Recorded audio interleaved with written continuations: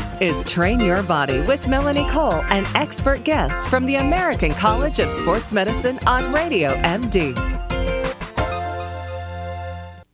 We hear about HIIT, or high-intensity training. You know, we've talked about it a lot on Train Your Body and other shows here at Radio MD, but now there's some studies that say that these types of training may not be as beneficial for women as men. You know, all these things. Women, we're just, God, we take the hit on all these things. Get it? See what I did there? My guest is Dr. John Higgins. He's a fan favorite here on Train Your Body. So, Dr. Higgins, HIIT training, high-intensity interval training for women, not for men, not women. What are we doing? Yeah, that's this latest study, Melanie, sort of questions a little bit. Now, this was in older men and women. So these were individuals who were, about retirement age or older. And the question they just asked was, is there a difference in HIIT training or high-intensity interval training, which is basically where you have exercise that's really brief, infrequent, and intense with a lot of effort? And in this case, they had these sessions where they had these folks doing 5 one-minute bursts of exercise done at about 125% of their VO2 max. So really going all out, 5 one-minute bursts. And they compared what happened over time in these older men and women, and they found that the men seemed to get a lot more of the benefit with respect to improving their level of fitness, as well as changes in their body fat and changes in their oxidative capacity. So when they compared that to women, the women did not seem to get as much of a boost in their maximal oxygen capacity at the end of this 6 weeks. Now, I will say, Melanie, in other studies that have been done on younger and middle-aged women, this is not the case, in that the women have also been shown in those groups to get similar advantages of the HIIT training as the men. So I'm wondering whether or not, and they're not sure about, they're calling on more research to be done, and also they're not sure about the reasons, but I wonder if there is something that happens with women with aging, and it may be tied in with hormonal changes or other changes, or their ability to actually do the HIIT training, whether or not that changes with age. But certainly in the older individuals, and I got to say, most of my patients that I put on exercise programs, Melanie, who are of this age, kind of retirement age and older, I generally don't think of HIIT training with them. I generally think of the HIIT training more for my younger people who don't have a lot of time on their hands, because a lot of retired people, they've got a lot more time, so they can do their fast walking for half an hour or an hour, or do their water aerobics.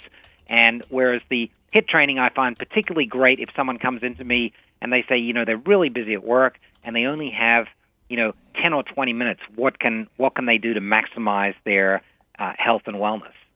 Well, and the thing is also, Dr. Higgins, as a trainer that I've been doing for so long, I do a little bit of HIIT training, even with my very much older clients, but it's very much modified. It's not maybe what you might think, but like we'll do jumping jacks or modified burpees, right, holding on to a treadmill. And then right when we're done, we'll do some up downs off a bench, and then we'll do a little series of lunges, and I'll move them quickly. But then after about 3 exercises, instead of continuing, we slow it down a little bit, take it down just a little, maybe stretch a little, and then go on from there. And they seem to like it because it makes them feel like they're working really hard. But you caught my interest with the hormonal thing, because gosh, women in menopause, what a confusing time, and our bodies are changing so very much. So I'm right with you in thinking there might be some hormonal something that changes the effects of this kinds of training on women after, post-menopause. And what do you think we can do about it, and what would you like to see us doing in training people in that case? Well, I think the take home from this, Melanie, is that I do agree that for people who are older, that their programs, having a little bit of HIIT in their programs is a great thing to do. But the foundation of their programs, I believe, should be non-HIIT-based activity, and that's also somewhat for safety reasons too, because some of the, depending on the person, and how much exercise they've done through their life, and whether they're frail or not, sometimes the HIIT, the stress of the HIIT, that is, if they're doing it every day, can kind of overwhelm them. So I think that we need to do more research on this whole area, Melanie, and it'll be interesting to see whether or not there's a difference also between women who are elderly who are on hormone therapy for hormone replacement therapy for various reasons versus those who are not on hormone replacement therapy, because that would help us to identify, are the hormones kind of having some important effect on these changes that we saw in this study, and also just finding out.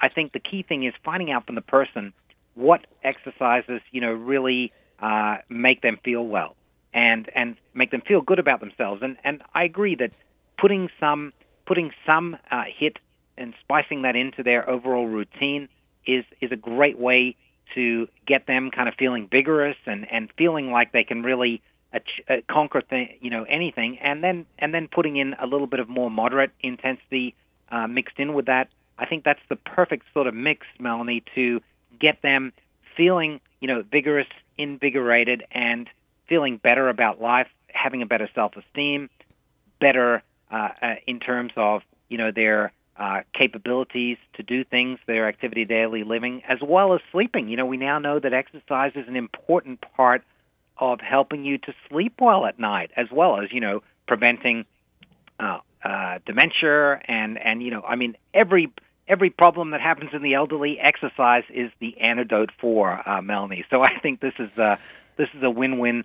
situation. Well, it is, everyone. and I agree with you completely. And I will tell you, though, the study sort of is interesting for the fact that also I'm usually a little bit more hesitant with some of my men, especially the older men, which this study is about, because I'm worried about them having a heart attack more than the women.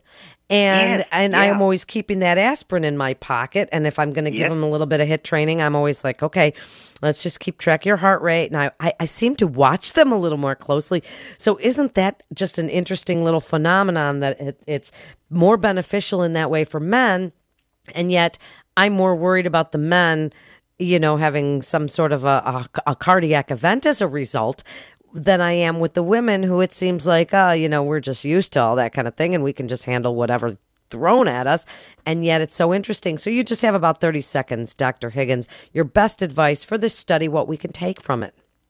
I think the best advice is that we know various types of training, whether it be low, moderate, or high intensity training, seem to give benefits to both men and women to varying degrees.